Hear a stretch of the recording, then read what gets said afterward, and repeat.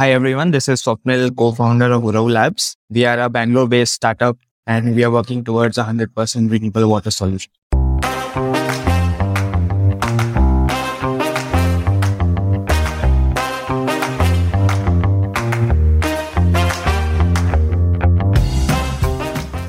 Water, water everywhere and not a drop to drink. These lines were written in 1834, and I'm sure the author had no clue about the climate change then. But these lines perfectly describe what is going to happen to us as a result of climate change. But don't lose hope yet. There are disruptive startups working to prevent this apocalypse. In this episode of the Spotlight podcast, your host Akshay Dutt is talking with Swapnil Shrivastav, the co-founder of the green tech startup Uravu Labs. Uravu Labs literally creates water out of thin air. And in this conversation, Swapnil talks about the journey of building the technology stack to make it possible and the business opportunities they are chasing. Listen on to this insightful conversation about building a deep tech startup in India.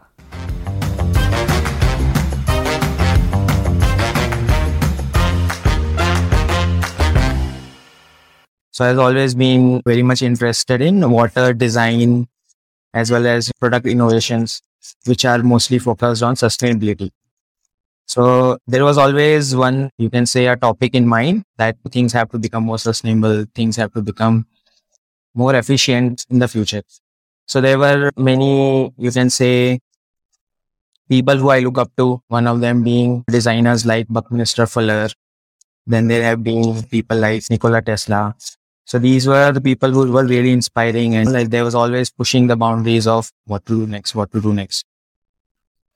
So water was one element which caught my eye, and that maybe also because I've been swimming from the age of 6. So there was one thing I really liked. Like compared to any other sport, I can swim for all day if I want to, because that's something that's very pleasurable as well as enjoyable. So there was always some love affair with water in some way or the other. So what happened then in 2013, while I was pursuing my architecture degree, there was one competition called Imagining the Future of Water and City. So that was like a global competition, and there was like some good prize money of, I think, $30,000. So we thought, me and some of my friends thought, let's just spend our summer break doing this. And we participated in that. We started exploring what all has happened in the water sector and what new technologies have come up in the past 50 years. So we realized that the last major breakthrough which happened in water sector was the reverse osmosis technology, which came out in 1960s. So for the last 50 years, there was nothing major which has happened in the water sector in terms of new technologies. So when we got this opportunity, which said explore what would be the future of water in city, we went totally futuristic and we suggested water from air would be one solution. And how I knew about water from air is again from science fiction. So Star Wars has this on their desert planet, Tatooine, they have these moisture capture units.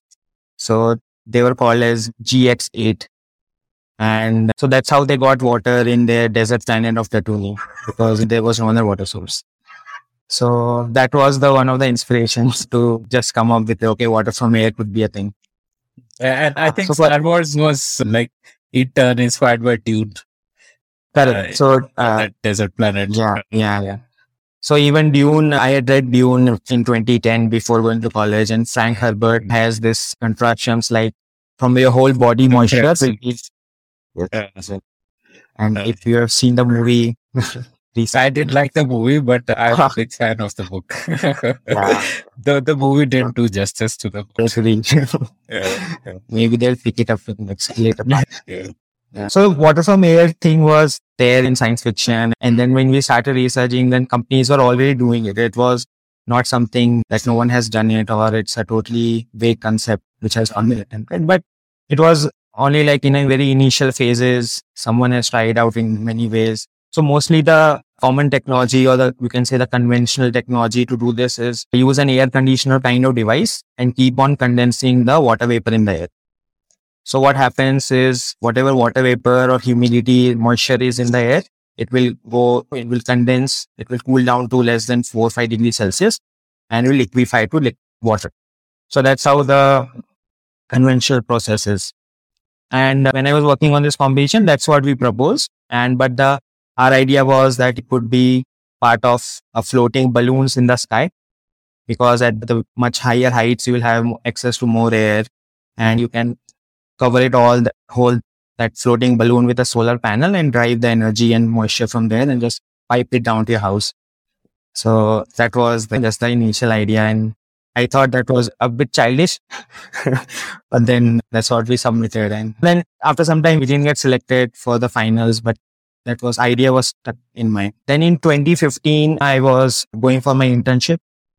So compulsory last year, 6 months is an internship and then thesis. So for internship also, I again chose a place in Bangalore where a person called, he's like a groundwater expert in India. And he was like looking at how to make our buildings or neighborhoods more sustainable through rainwater harvesting.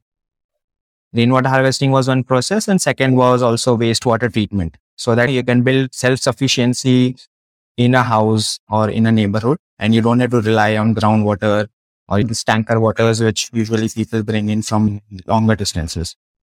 And even if you just take the case of Bangalore, we get water from Kaveri River, which is around 200 kilometers away. It's a long process which involves a lot of pumping and a lot of energy wastage. But rather than that, you can have a solution which is much more decentralized and at your house.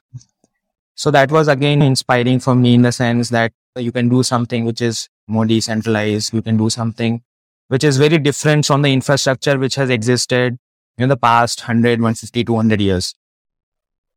So then I took upon that as my thesis also, where we were looking at how to do wastewater treatment using biological plants and not rely on reverse osmosis kind of processes, which actually waste a lot of water. So for every 1 liter of water you purify, you will get 1.5 to 2 liters of wastewater. So that was again like close of my thesis. And then I was wondering whether to pursue masters or try out something with the ideas I have about water and new technologies, which would see actually. So I took the third option. And then during my last semester in college, there was one more event which further forced me to, or further inspired me to that step and continue working on these ideas I had.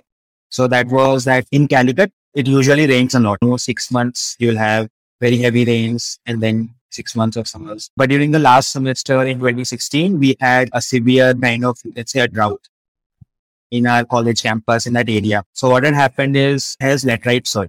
So groundwater retention is very bad. So even if it rains a lot, almost all of it drains to the sea very immediately. So you have to rely on surface water bodies, either rivers or lakes. So the river which supplied water to our college campus had dried up from the months of January to March, I don't think. So we had to rely on these tanker water coming to our college, and there was always rationing. You will get 1 bucket per day kind of. So that was a situation I realized, like even in a place like Calicut, which rains a lot, our infrastructure is not designed to adapt and be resilient to all these changes which are happening. And like throughout the college life, I had worked with some urban design professors, and based on the interaction and my work on that, I was also co-author in a book called E-Democracy for Smart Cities. So there also we had taken up how urban design could adapt to all these changing, either the changing climate or changing weather. So that was again a point of which kind of held me to, okay, you can go out and do something and build something new. So I started working on this water from air concept during my last semester in college. And with me was my batchmate Venkatesh, who's also co-founder at Uravu Labs. So we thought, okay, this is some new ideas which we can just take up and start working towards. So the first device we created was actually the conventional one. We just took a compressor, or instead of compressor, it's like a Peltier device, which again gives us the same, creates a very cold surface, and you can pass air over it.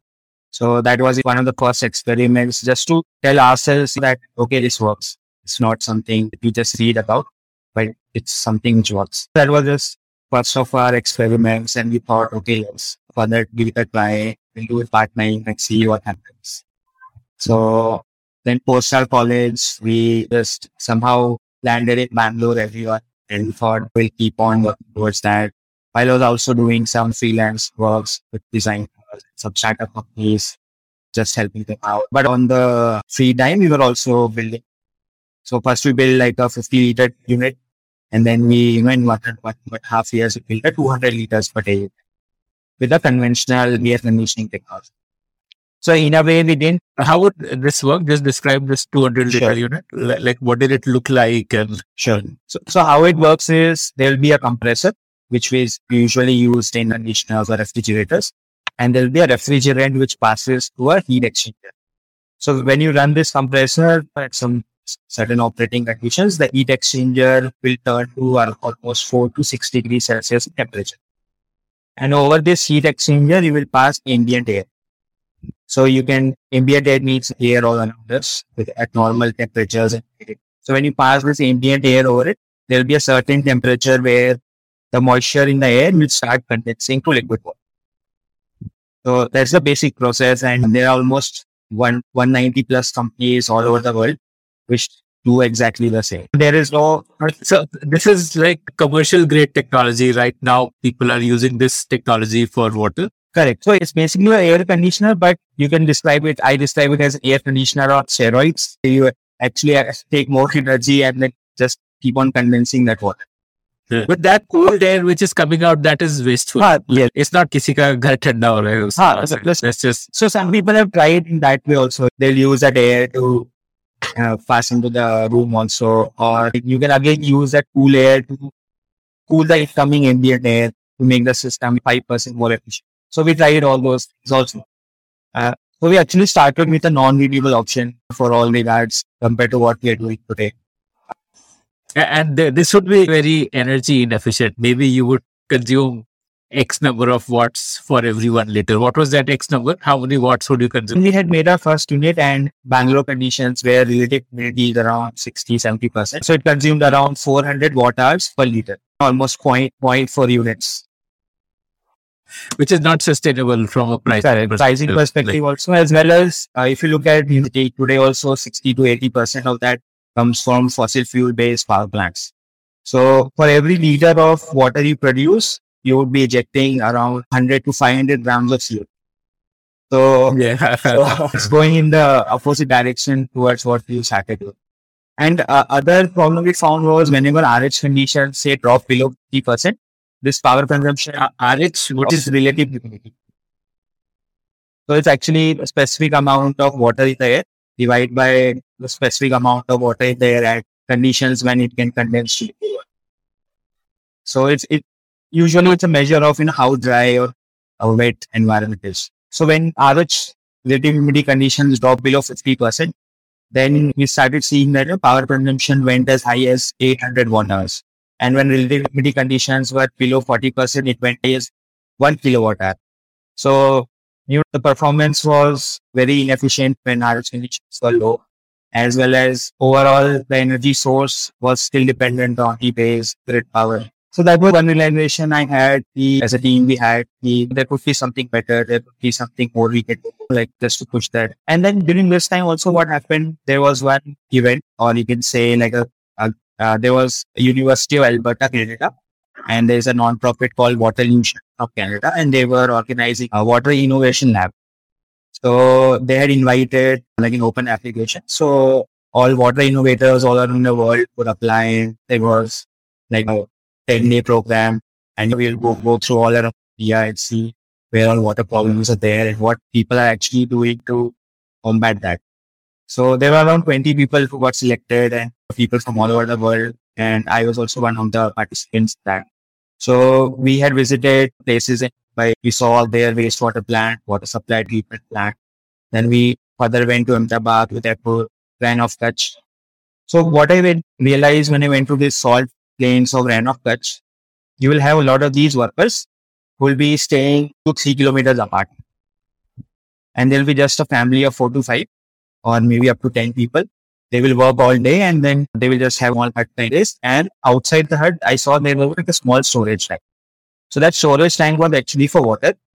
And what used to happen was a tanker used to come every week, fill that storage tank, and they will rely on that water for the entire week for their bathing, drinking, cooking, whatever they wanted to do. Because the groundwater is so salty, it's actually being used to make salt. So you can't really use that water for any other purpose. So then I realized like they don't even have energy infrastructure to use something like an electricity based water from regulars, let alone that they have a water source. They don't even have good energy infrastructure to run such kind of devices. So the idea was there's a lot of sun, there's a lot of like energy which falls to all these places and which is there for at least 8 to 10 hours a day. So how can we tap into that? So that's when we started thinking of, could we make this more renewable? Could we make this solar powered? Could we shift to more renewable option rather than what we are doing today? So that was one spark which kind of led to, okay, led to us thinking, let's do something more with this. And then coincidentally in 2018, there was a competition called Water Abundance X Prize. So X Prize is a Los Angeles based foundation, and what they do is they promote like a lot of these multi-million-dollar competitions where they give a very like a moonshot kind of problem statement. So the problem statement they gave was you have to make a water from air device which runs entirely on renewable energy and can make 2000 liters per day at less than 2 cents per liter. This was our opportunity to actually go out, do something and participate and see where you actually stand in the whole world where some more than 100 teams participated. So where we again had two options. We can participate with our conventional technology, which we had developed, and say, okay, we can put solar panels or try to find out some other source of energy, or we can do something entirely different. That's when we started looking at desiccants. So desiccants are nothing but water vapor loving materials. So what desiccants do is when you pass air over it, they will start absorbing the moisture. So a very common desiccant which you would have seen is silica gel. So whenever you buy a thermos flask or some kind of product, you will see a small pouch. So that small pouch actually has silica gel beads. So these beads are actually very good at absorbing it. So when you leave it out in the open, they start absorbing humidity and control the moisture around it. So we thought, okay, that could be something we can start using and release that moisture back. You actually need heat. So you need heat at around 70, 80 degrees Celsius. And we thought this heat we can get from solar energy. Because solar was already used to create 80 to 100 degree hot water. It was already used for heating and drying. So that was the initial idea. And with that, we participated in X Prize. So in this Water Abundance X Prize, with this idea and all, and with the initial prototype we had made, so we got selected as a global finalist in the top 5. And we were the only team from Asia. So there were around 98 or 100 teams had participated and they had selected top 5 and we were the only team from India, from Asia. And out of the 5 teams, 3 were working on a conventional air conditioning based technology. And they were either one team had paired it with biomass, one team had paired it with a windmill, one team was pairing it with some solar PV kind of. So biomass is like the fuel source. So like instead of burning coal, you burn biomass to power it. Yes. So they could burn biomass and then use it for their conventional source, create electricity from that. So there was one team, us team from India and the other team from Australia. They had proposed like a desiccant based technology where we use desiccants and then use solar. When we got selected in the top 5, we got a $50,000 grant. So at that time, that was really a motivation that, okay, now you have the money. Now there's some validation that this would work, this would scale. And then we realized, okay, let's start working on this properly. In that competition, what was the capacity? Like how many liters? Okay, so like you told about 200 liters you had done earlier. So Ismail, we had just made one panel and that was some 2 to 3 liters per day. Oh, okay.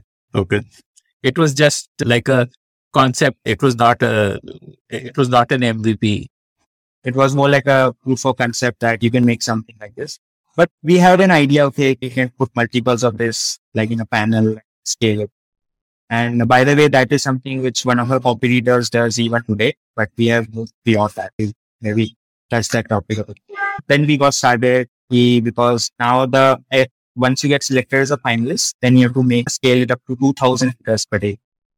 So from 2 liters, scaling to 2000 liters per day was again a big challenge. And then like me and Venkatesh, we both, and then some of engineers, we weren't actually experienced or even qualified to take up a project like that coming from back. So then I started expanding the team, and then I was also reaching out to many professors who have worked in either absorption systems or designers. And through that, or even solar thermal as such, energy systems. So I reached out to one professor from Indian Institute of Science, and then he connected me to Pradeep. So that's how I met Pradeep in late 28.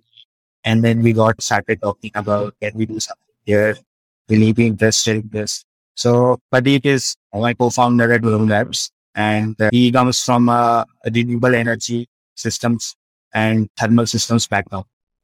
So his PhD was on distributed solar thermal energy systems, heat storage. And then he was also working on waste heat recovery. And he also did his postdoc at where he was again looking at the cost and cost analysis of many thermal power plants. And he was like that. So when I got in touch with Pradeep, and then we thought, okay, now this would be something we can start working towards. And then again, the time we started looking at it and what could be something we can do about it. So that's when, so me and Venkatesh were already there, and then Pradeep joined us. And then we needed one engineer to make sure like whatever ideas we have can be translated more to a product, not just like a prototype, but more to a product. So that's when our fourth co-founder, Balaji, joined us. So Balaji was introduced from mutual friend, and then the four of us got together. And then in 2010, we incorporated Uravu Labs, and then started working full time towards making a renewable water from air system. So that was the journey till we actually got incorporated and then started building. So I would say it was not like one shot that we started working on this. Like many ups and downs and many learnings over past many years. Then ultimately we got to this stage. Yeah, so that was a good journey where we realized it's a long process, takes time. But the motivation was again, the world was realizing the need for new kinds of water innovations. Maybe 5-10 years back, no one really thought about water could be becoming a problem next 10-15 years. And then after 10 years, we are very late to realize that we're in a phase where such tragic things are happening already. So we thought also that it was also on our side, and there was a good team has got in place, and then everyone was bringing variety of experiences, and in a way that, this problem could be taken and then solved. So that was one. And then now what we needed was like a very good technology, which we can scale, which could be made affordable over time. And that was the whole vision behind when incorporating the company and then taking it forward. Did all four of you take up equal stakes, or like how did you navigate that? So it was not equal stakes. Like obviously some people have more experience already. Some people had working on this for a much longer time. And then this was in a way his third startup. And so he had, 4-5 years of experience, and he also built tech expertise. So we thought, okay, when you're building something long term, you can think in that way, see what value you take. So then how did you scale it up to make it 2-3 liters a day? Is obviously it's not a product. Sure. So even at 2-3 liters per day, we had a technology where, what we did was we made a panel, like how you will see a solar panel. But instead of that, the panel had silica gel on top of it, and it had reflectors below it. So what will happen is during night, this silica gel would absorb the humidity, and during day, these reflectors will concentrate on silica gel. It will heat up to 80 degrees Celsius, release the vapor. This, in a way, was limiting. And this was also being tried out by one of the competitors called Zero Mass Water. And now they have changed it into Source Global. So in this design, what is happening is there are basically two units. One is your desiccant unit. Desiccant unit is absorbing the moisture. And then upon heating, you're releasing it. And there's an energy unit. Energy unit is providing the heat. Correct. So energy unit provides the heat during resorption. And energy unit in this panel kind of design, both the desiccant unit and energy unit are physically integrated. to each other. Because the heat needs to come just to optimize on efficiency. You don't want the heat to be coming from a distance. Is that why? No, that was not exactly. The intention was more like you think about a panel kind of design where you want to integrate things. Okay. You want to integrate things and you want to make Easy to install. yeah, kind of thing. So want to make it very modular, and it was more inspired. Key solar panels already exist. What can you do to be a water? Isme, how does the heating happen? Does it throw out hot air like a heater, or how does it heat that silica gel? Sure. So we have something called like parabolic reflectors, which are like a parabolic shaped reflectors, which are made of aluminum mirrors, which have very high reflectivity of order of 95 to 97%. So these reflectors will be sitting below the silica gel tray. Okay. And whenever sunlight falls on it, they will bounce back that sunlight infrared radiation to the silica gel, and silica gel tray will get heated up. So then why do you need the energy unit then if it's purely solar power? So actually here the energy unit is solar heat. So what is happening is when sunlight is falling, there are two technologies which exist today. One is solar PV, photovoltaic. So that's sunlight gets converted to electricity. And other option is where sunlight, the infrared light component of the sunlight gets converted to heat. So we rely actually on heat rather than electricity. So some amount of electricity is also needed, which is like a fan, which will draw the air and pass over the silica gel. But that is like very minimal power. That's actually not driving this option. It's just needed for fans. So in this design, what was happening when everything is integrated, we are limited by two things. One is the device can only work when you have sunlight. So at the night time, there's no sun, there's no heat, which will get reflected to silica gel, and everything is integrated. But it can continue to absorb water through the night. Correct. So that can happen. But that absorption will, how much could it absorb? Like a liter? Okay. So it again depends on the amount of silica gel you put. So silica gel has a property that if you have 10 kgs of silica gel, so in about 3 hours, it will absorb 2 kgs of water. So 20% weight by weight. And so what I said, if we just listen to it again, it says 10 kgs in 3 hours. So actually silica gel just needs 3 hours to absorb moisture before it gets saturated. But then we have the whole night, which is kind of the rest of the time is wasted. So overall, if you see your device is, and even for desorption, what happens, it just needs 3 hours. So once say sun comes out and it hours out, silica gel is already desorbed and again it's becoming useless. So actually you need to run that whole system only for 6 hours. But we were using 12 hours during night, 12 hours during day, and then out of 24 hours, only 6 hours were actually getting used. Rest of the time, silica gel mask. So here, like I have a question here. The heat is on. At that time, it would not be absorbing. Correct. At that time, it would be sweating. Correct. Exactly. Okay. So you would also need an IC controller to start the heat in it once it is full. And maybe you would need some sort of a sensor to tell you that it's full, or like, how does that work? Like the intelligent controller? Correct. Initially, we based it more on your measuring the humidity condition and the time it takes for it to get saturated. So many experiments On device? On device. Okay. So you had a sensor which would sense humidity, and based on humidity, there would be an algorithm saying, okay, let it absorb for 4 hours because humidity is low. And at the end of 4 hours, then it would start the heat. That was there, and heat would also start like as soon as sun comes out, heat will again anyway start, and it's a transparent surface where heat is just coming through the top glass. So you can't stop the heat in any way, like if you want to. No, so that was the problem with this design. We can't stop the heat. Like it's coming through whether you use it for 3 hours or 8 hours, how intelligently you use it. So what we did was we started, like, instead of putting a panel which is just horizontal, we tried instead of one panel, we'll put 5 panels at different angles and use the sun throughout the day, and tried all kinds of combinations and combinations.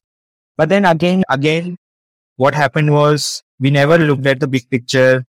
Initially, at least, we don't want 5 liters or 10 liters. We want 2000 liters of water. So if you make such a panel and then you have to keep on duplicating it, that's again a waste of resources. So then we came up that let's not think about integrating these together. Let's decouple them. Like heat unit could be a separate unit and desiccant unit could be a separate unit. So that's when then in 2019, we developed our first unit, which was actually a decoupled design.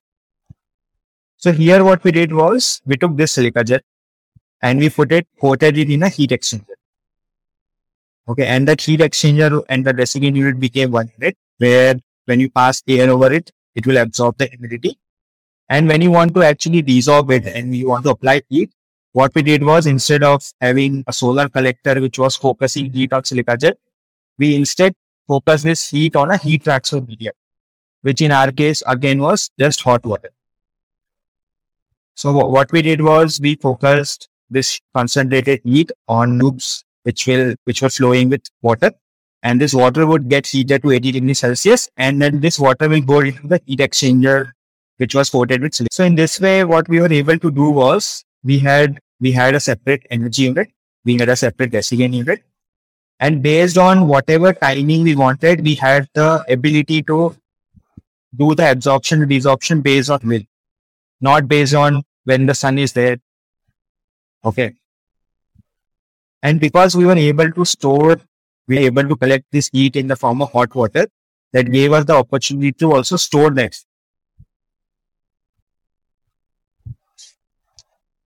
So actually, thermal storage is in a way very cheap. What you just need is like a tank which is insulated and it can store that hot water.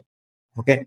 So what you can do is, suppose you only have sun for 8 hours in a day, but you can keep on, put some extra solar collectors, heat collectors, and let that hot water be stored in a thermal storage. So what advantage that gave us was, if you remember initially when we were speaking about time it takes for silica gel, so 3 hours of absorption and 3 hours of desorption. So one cycle is 6 hours. So because of this ability to store thermal energy in the storage tank, we were able to do multiple cycles throughout the day, even at night.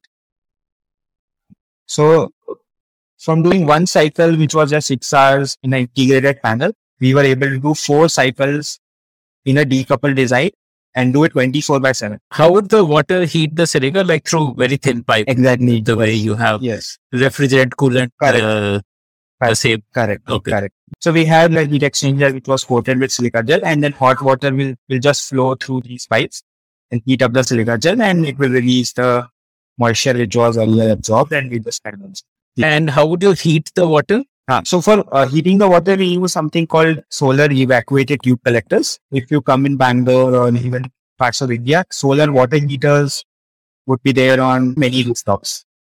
So these solar water heaters are nothing but they have a vacuum kind of tubes which are made of very thick glass. And whenever sunlight falls on it, whatever water is flowing in that will get heated. So this can, and to what degree, what temperature can that water achieve? So if it's a good day, an average day, we can go up to 70 to 80 degrees Celsius. It can go even as high as 100, 120 degrees Celsius if you concentrate it. But then you have to also pressurize it. For us, for silica gel kind of device, 70 to 80 degrees Celsius was pretty good. Okay. 70 to 80 degrees Celsius water would do it in 3 hours. So then we reached from a stage where we were just doing 1 cycle a day. Then we started doing 4 cycles a day with the help of this thermal storage kind of thing.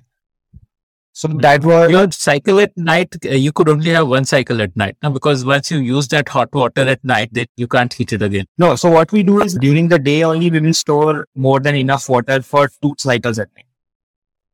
Okay. So that was the advantage of having thermal storage. And so from the thermal storage, the water goes in those thin pipes where it heats up the silica gel and the desorption happens.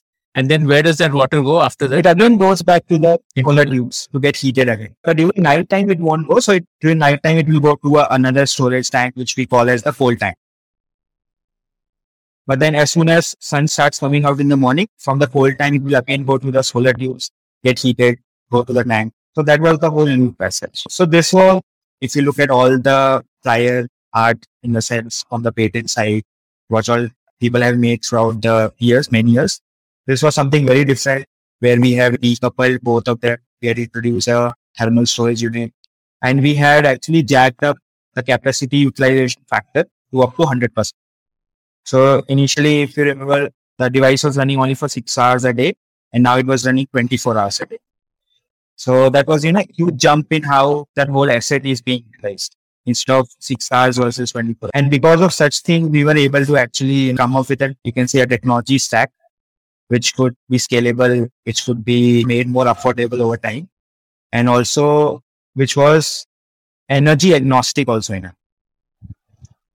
So as we know, this was late 2019. We had just made our first 5 liter per day unit and we were testing it till early 2020. And then, so there was a point where, again, being a hardware company and being bootstrapped, we were like, okay, do we continue with this? Or what can we do next?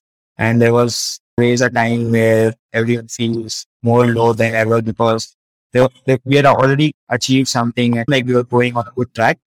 But then there was a sudden halt and things were not in the best shape as possible. So for that, in the first wave, we started seeing it was good to keep the morale high, but then obviously you face the consequences in some form or the other. So there was work wasn't developing much faster as we imagined. And then for 3-4 months, there was no one at office. But at that time also, we just kept running some tests just to see whether this 24-hour cycles are working or not. So that was the only thing that we did.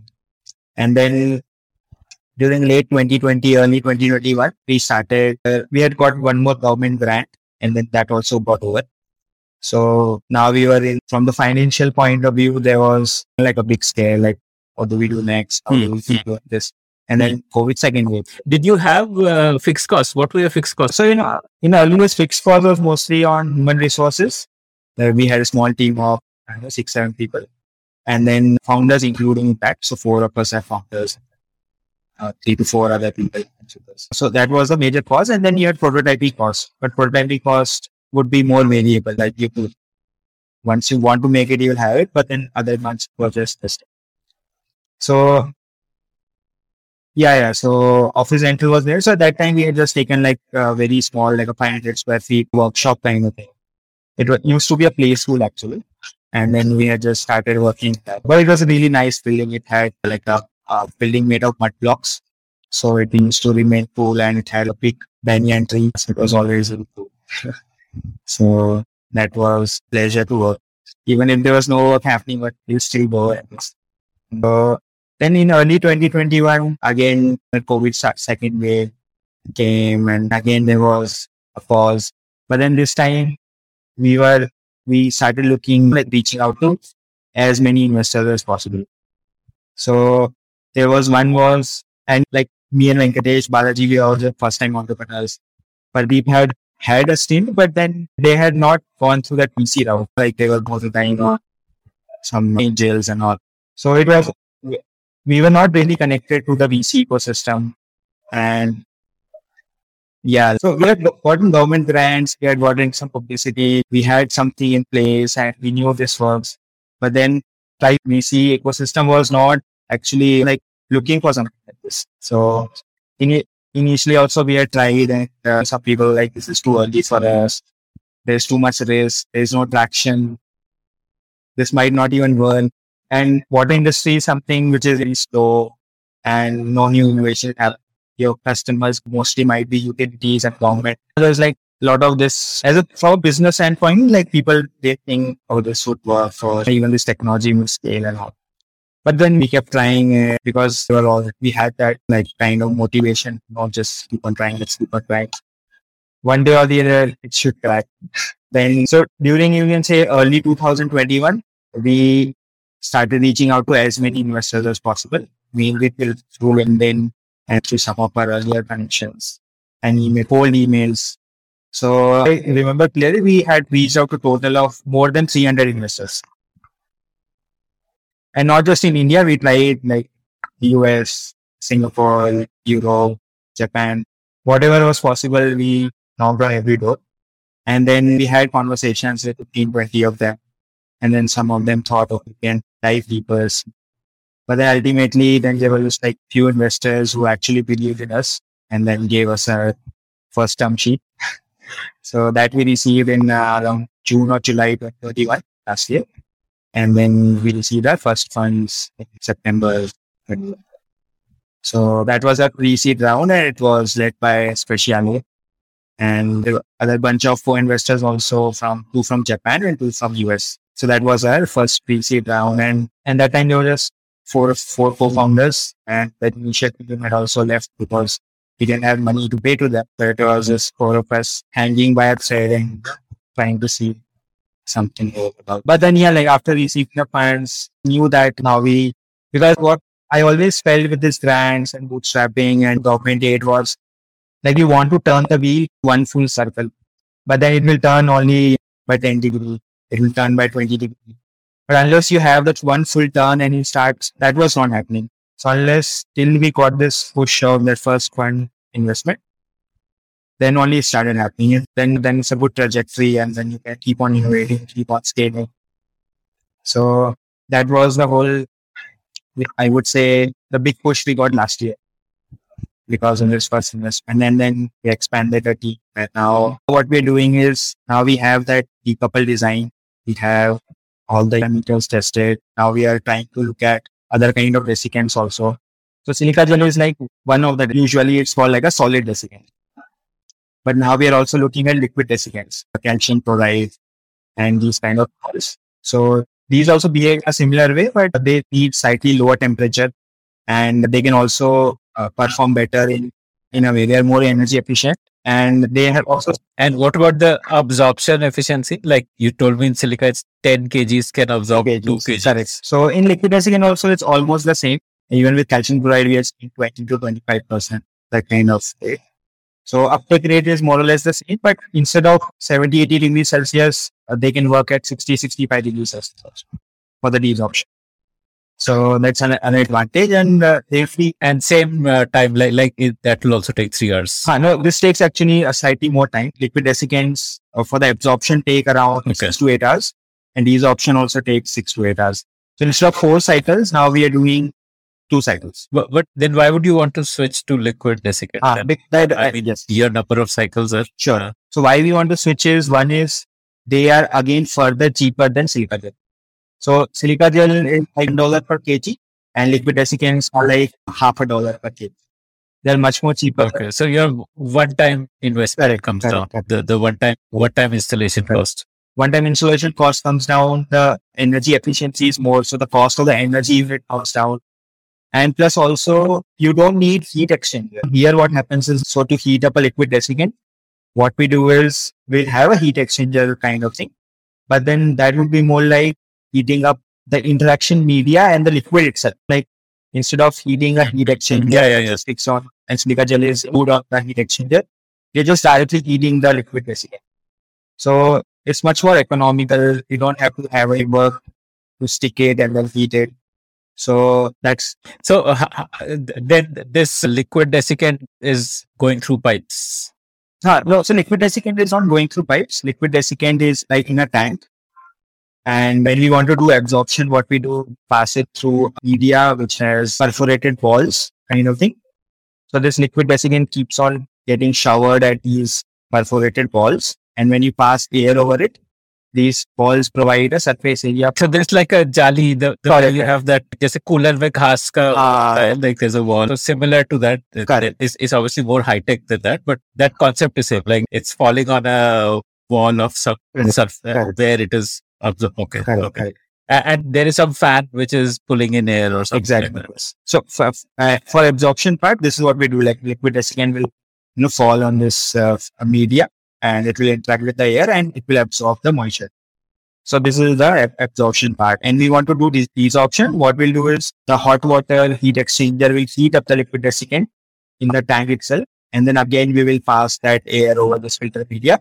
But this time it will be in a closed condition. It won't be interacting with outside air, and it will release the moisture and it will just condense. So the engineering wise, the system has become much more simpler. And the scale also will be much more easier for us to scale. So now we have both the machines. We have silica gel machine also. We have this liquid desiccant machine also. But we think liquid desiccant would be easier to scale. And you move forward. And in this water is pure, ready to drink? Yeah. So air naturally doesn't have any minerals. Air is devoid of any minerals. So whatever water we get is actually pure distilled water. So to make it drinkable, what we do is we pass it through a mineral cartridge. And then mineral cartridge will balance the pH and the total dissolved salts and make it potable for. Okay, got it. Okay, and what is the capacity of one plant? What unit? Like how many liters a day? So now we have a 5 LPD, which is fully tested and ready to go for pilots, and we also have a 20 liters per day in house. So at 5 or 20 liters per day, this is it's not a compelling product, nah? That will have a lot of buyers for it. Correct. So that's when I would like to like how we are trying to position the whole concept and like what target sector we are going towards. So like the whole concept of renewable water, what makes it renewable is one is you have this abundant, inexhaustible moisture in the air, and this moisture in the air is the volume wise, it's 6 times what we have in all the rivers combined. So you take all the rivers on the surface of the earth, take that volume of water, multiply by 6. That's the amount of water you have in the air at any given point. And naturally, with the Earth's cycle of evaporation, condensation, this whole water vapor gets replenished every 8 to 10 days. So, in a way, you have this inexhaustible supply of air. And with our technology, what we do is we make sure that the energy which is needed for the desorption process, that is also coming from renewable energy source. So it could be solar energy, it could be biomass. Because we are decoupled the design, we can also tap into waste heat from industries, and we can also in a way utilize renewable electricity also using like a heat pump kind of device. So what we realized was like first step towards targeting any market and even then scaling further was to perfect the technology as much as possible and make it flexible. So we are still at a stage where we are making sure that our technology is the most scalable, it's flexible with all kinds of energy sources. And plus it's also more efficient than all other technology options or competitors who are there in the space. Because only when you check all these major points where of affordability, scalability, as well as being energy agnostic, then only it can, making viability for a lot of our target markets. So initially, currently it is energy agnostic, because it's purely solar, so there is no need for that. But what is the one-time cost for a unit? Let's say 20 liter per day unit. Okay, like we are not measuring currently in terms of initial cost because it's still very early to comment. But we have done calculations on a levelized cost basis. Like when you get by, what is that levelized cost? Yes. So when you buy solar panels or when you would see these large megawatt plants of solar PV panels. So what they do is they will amortize that initial capex and they will sell the electricity. So they will say the electricity cost is 5 rupees, 6 rupees per unit. OPEX instead of capex. So if you do calculation in that way, so for a 20 liter unit, water cost will come to around 6 rupees per liter, which is like fairly high compared to say a bottled water or reverse osmosis kind of device. But when we scale to 1,000 liters and beyond, this cost can come down to as low as 2 rupees per liter. So that's the sweet spot we are aiming for. We scale the technology to at least 2,000 liters per day, and then we can arrive at this 2 rupee per liter kind of cost. And when we say energy agnostic, it doesn't mean it's just solar is the option. What I meant is because now a desiccant unit and energy unit are separate. So this energy unit can get replaced by all other kind of sources. So solar could be one way, which could provide heat at 70 degrees Celsius. What we can also do is we can use biomass waste, burn it, and then provide heat to solar or desiccant. We can also tap into waste heat from industries. So if you go to say power plants, textile industries, process industries, they will have this waste heat from boilers, from chimneys and all. So we can tap into that. So that's what I mean when I say it's energy. Okay. So what is the way to 20 to 2,000 liters? Is it just having 100 units placed? Is that the way, or is there a more like a different scale up? Yeah, like why we let go of that panel idea was to avoid duplication, because again that's a waste of resources. Similarly, in this way, what we are doing is instead of making a 20 liter and then multiplying by 100, we are going to keep on increasing the size of a desiccant. So currently, a 20 liters per day desiccant unit is the size of a small fridge. But then when we make say 100-liter unit will be. So for a 20 liter per day, you would need, if you're doing 2 cycles a day, so that means 10 liters. So you would need 40 liters of your desiccant. Correct. Basically, so it's like a 40-liter capacity, which will give you 20 liters. So the way to scale there is that 40-liter capacity. Instead of that, if you have 400 liters, so then that automatically is 10x. So that one single unit with 400 liters. Correct. Exactly. 40 liters is the liquid volume for the liquid desiccant. Then you will have redundancies for airflow. So unit becomes like slightly bigger than that. But then the idea is just have a very big unit with liquid desiccant and that filter media to, have the process running. So and a 40-liter unit, you said, is the size of a refrigerator. 20 liter. I would like with the 40 liters of desiccant. Okay. So that unit is the size of a fridge. Okay. Correct. So it will be proportional. Like if I want 20, if I want 200, then it will be the size of 10 fridges. Not exactly, but there'll be like some efficiencies which will be gained because now we say a 20-liter unit, we'll have space for putting fans and for the space for the interaction to happen. So that we would have kept more depending on that. But when we scale, it won't be like scaling. But then more or less it'll be in that way. It might be not 10x, but might be 8x. And how will your cost per liter come down 1/3? Where is the leverage here that will make the cost come down 1/3? So one leverage is there because, so what happens is like when you have a 20-liter system, you have desiccant, the liquid desiccant has one cost. Then your energy unit has one cost. But then 40% cost goes in your balance of system. Balance of system comprises of fan, the casing for that, the filter media, the electronics. But when you scale to say 2000 liters per day, the balance of system is not linearly scaling. Balance of system keeps on coming down. So in that way, when we scale from say 20 liters to 2000, we get these economies of scale and we are able to make it much more compact, reduce the cost of balance of system and bring all the synergies which are possible at scale and then have the lowest cost per. So that's how we achieve that. And probably your commercial cost in terms of customer acquisition, negotiation, contracting, installation, all of those costs are fixed. So with a bigger capacity unit, costs on a per liter basis will be less. So what we have realized is like we looked at many markets and water is one element which is used everywhere. It's lifeline resource, used in industry, used for some agriculture. So what we realize is one is like the stage we are at, plus it's being a new technology, it's costlier. It's costlier than just putting a bore well and drawing groundwater for free. Okay.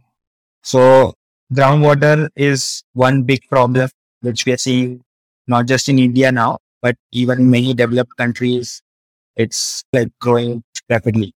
Just to take case of the Gurugram area, the rate of extraction of groundwater versus rate of recharge is 4 times. So you're drawing out more groundwater than you recharge actually. And to the extent of 4 times, not even. And there we looked at, many applications where groundwater is being used. Agriculture is one, industries are one, drinking water is one.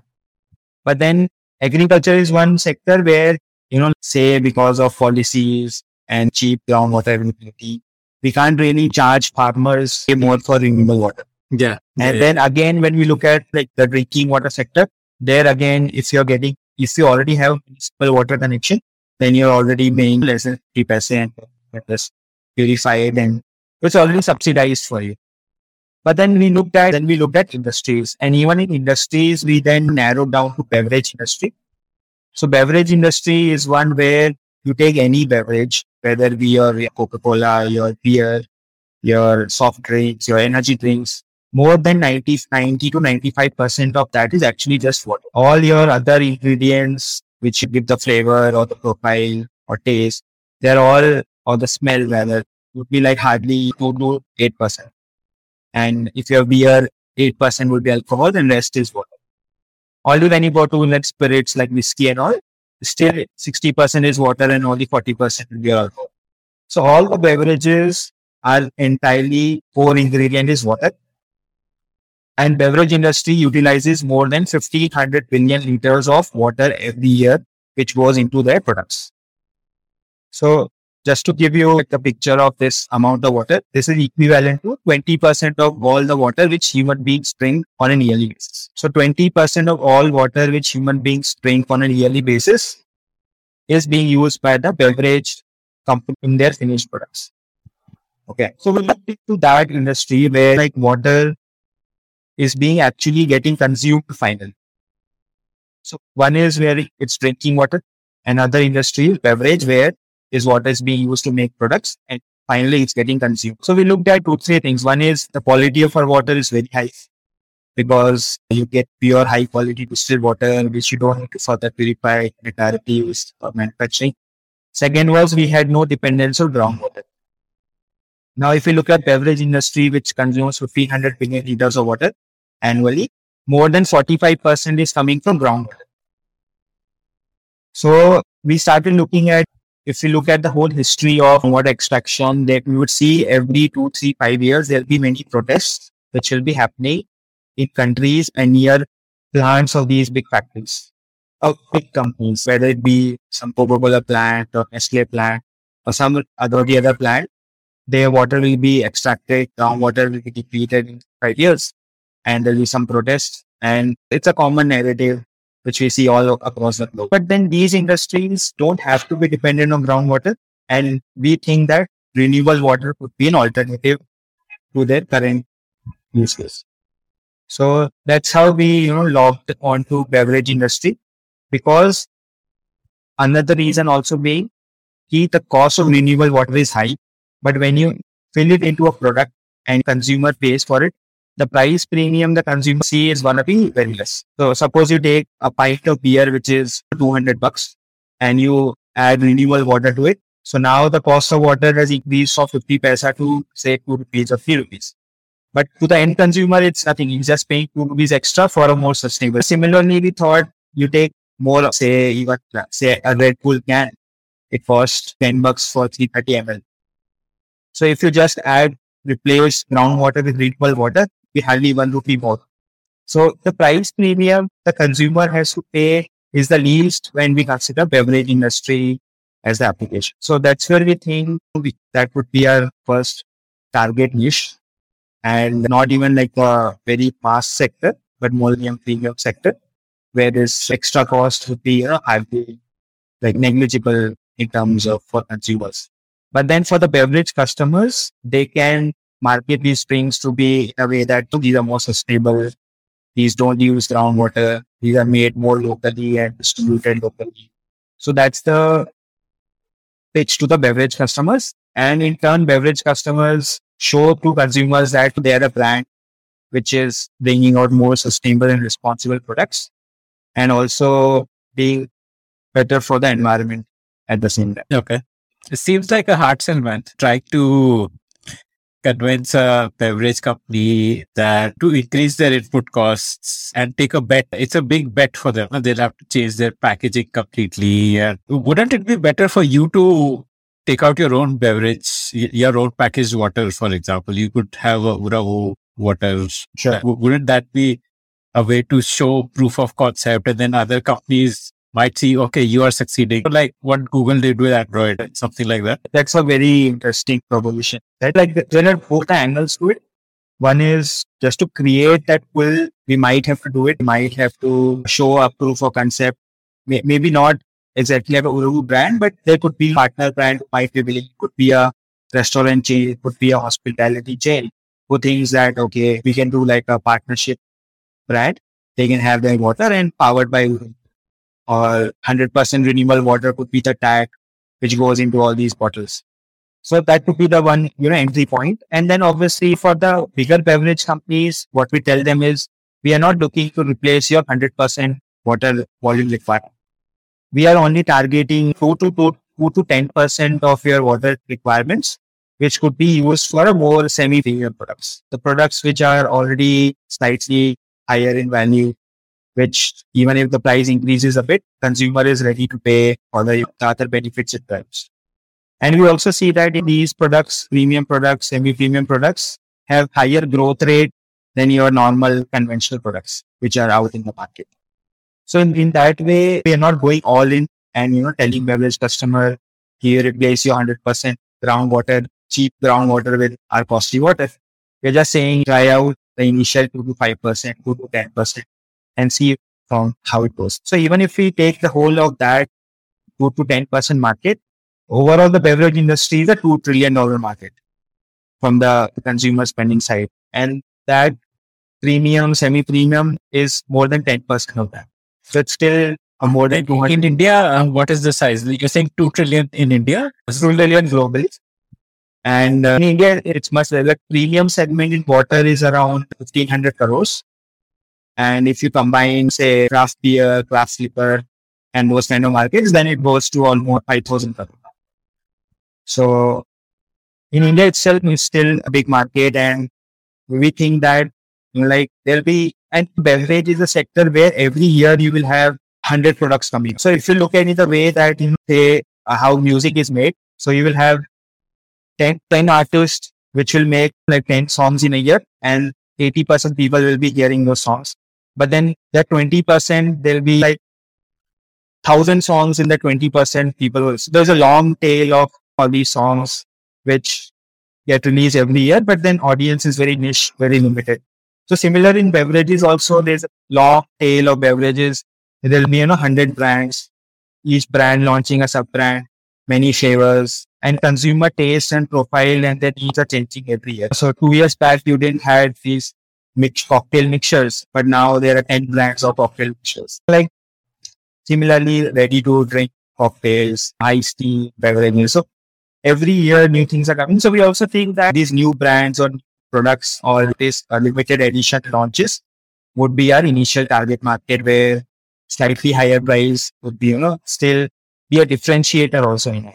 So that's the one target. I would still say that if you have enough money in the bank, then I think you should bet on the D2C approach on your own water brand, because see, D2C automatically means more investor interest. If you are able to launch a water brand, show that yes, there is a consumer need for sustainable water, then your valuation from an investor perspective becomes D2C valuation, which is like a different trajectory, as opposed to right now you're an input to somebody else's brand. But a lot of it depends on how much money you have in the bank right now. So obviously launching D2C brand needs some investment. Right. Definitely. Because, and that also, what we see is, we have to keep on developing the technology, scaling the technology. But these kind of, say, a small D2C launch or a co-branded launch would be more towards creating awareness in the market, as well as generating that consumer interest, which can then translate to beverage customers realizing this option would be viable or feasible, or there is attractiveness to this asset. Because renewable water itself, water from air, could be a catchy thing. That many people still today, we tell them that this is what we do. There's always a sense of doubt, whether it's possible or is there something cool or you're making fun of that. So I think there's also a cultural narrative which is building up that we have to make a shift to renewables. And when we start with these very interesting consumer applications, there could be more pull from these corporates eventually. So that's what we think. That would be a good way. Then again, of course, there are other markets like it could be rooftop units. So if you're building a premium villa or a row house housing and aiming for green buildings, then you can have these units on top of your rooftops, on your rooftops generating things. Then there are corporates who have made a conviction that they want to go 100% carbon neutral, 100% eco-friendly till 2030, 40. So one of the pillars to enable this transformation is again water, because you can't just be all yourself 100% sustainable if water as a pillar is not addressed. So there again, we can bring this drinking water as a alternative and reduce the dependence on groundwater or bottled water. So those are again the markets, but there again, they have to pay a more premium to it. The premium will be much higher compared to beverages. So it becomes a bit limiting. And then third market where our competitor like Zero Mass Water, which have now integrated into source. So where they are focused is they make those 5 liter panels. They have that panel kind of design, and for more water, they will duplicate these units. So they are focused on the impact market, installing it in African countries or in communities which don't have access to water. But their water is, we are targeting 2 to 3 rupees per liter. Their water is 20 rupees per liter on a levelized basis. So it's very costly, but then still support from CSR funding, through support from NGOs, through support from like investors who want to donate a big chunk of their money to such projects. They're able to do many projects in that impact sector. And us being 4 times cheaper than that, we can also attempt kind of market. But that is again not a like a big target in our mind.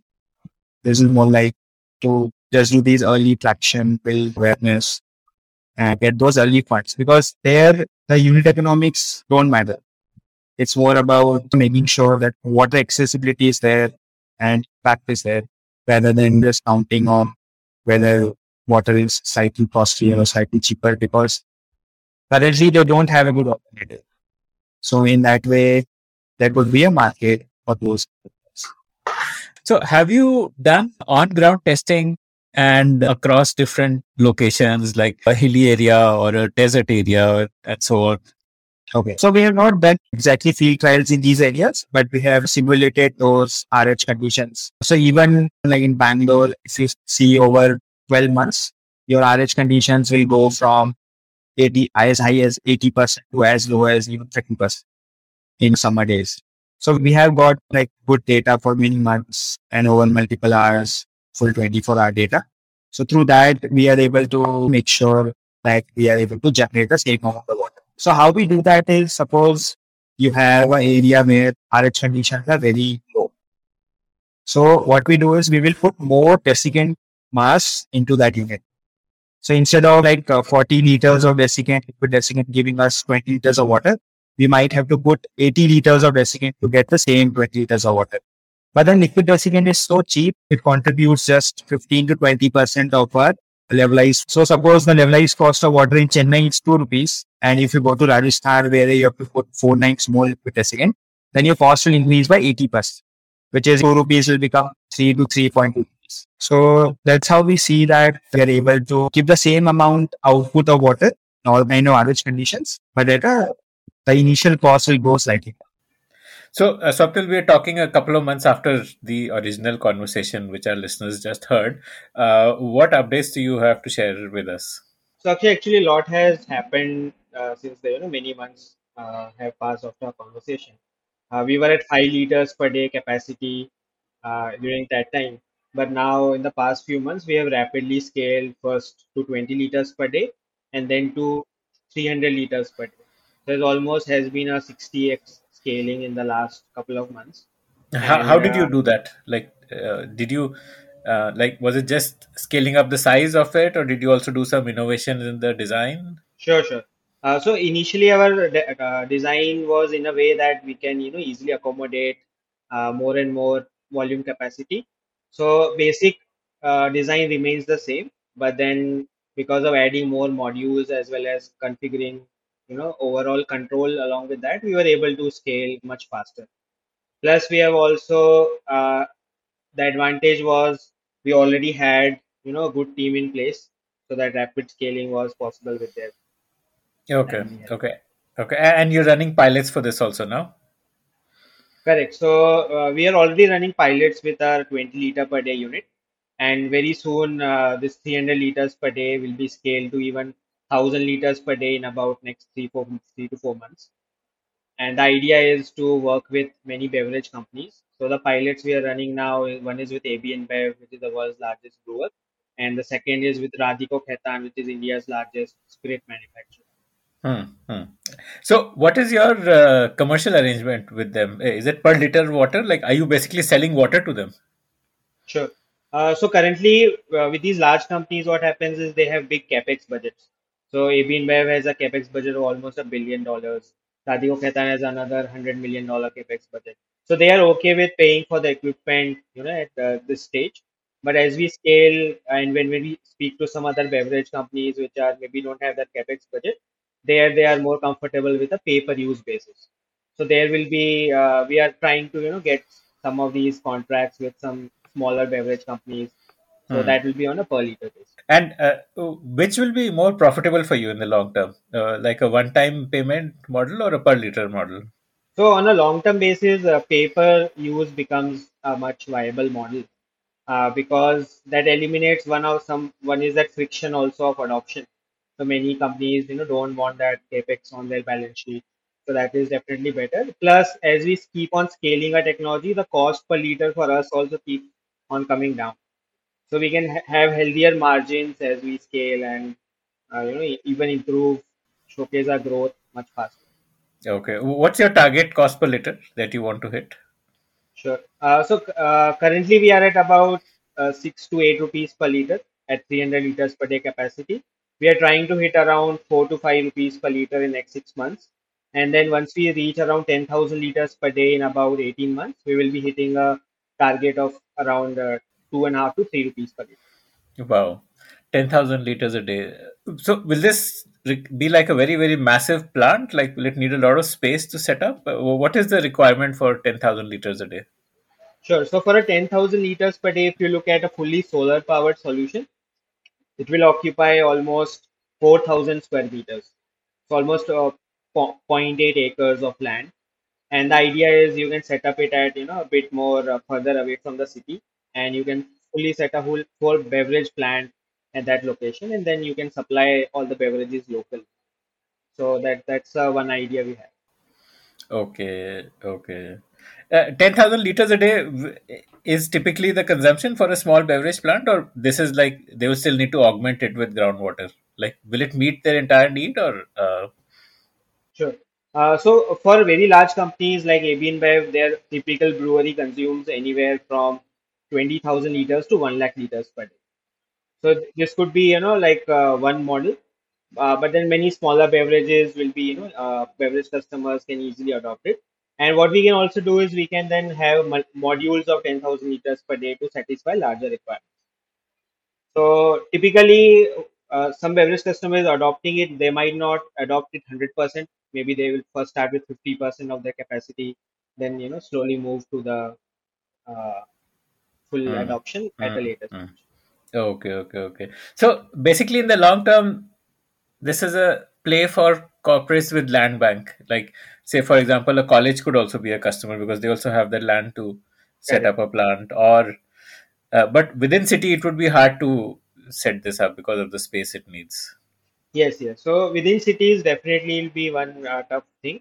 But we're also looking at another model where maybe we install a unit and then get the electricity from some community farm which is maybe a further away and offset it in a way that it's still renewable, but then you don't need the solar equipment right on site where you're making the water. Okay. So that will cut down the sizing. So what will be the size requirement then for 10,000 liter? Oh, then it will be just two shipping containers. Oh, wow. Okay. And Yeah. which can be on the rooftop also. You don't need Which can be on land. rooftop, yes, yes. Which can be on any. So one shipping container typically occupies around 15 square meters. So within a 50 square meter area, you can make 10,000 liters. This was the Spotlight presented by The Podium. To listen to more such interesting conversations, log on to thepodium.in.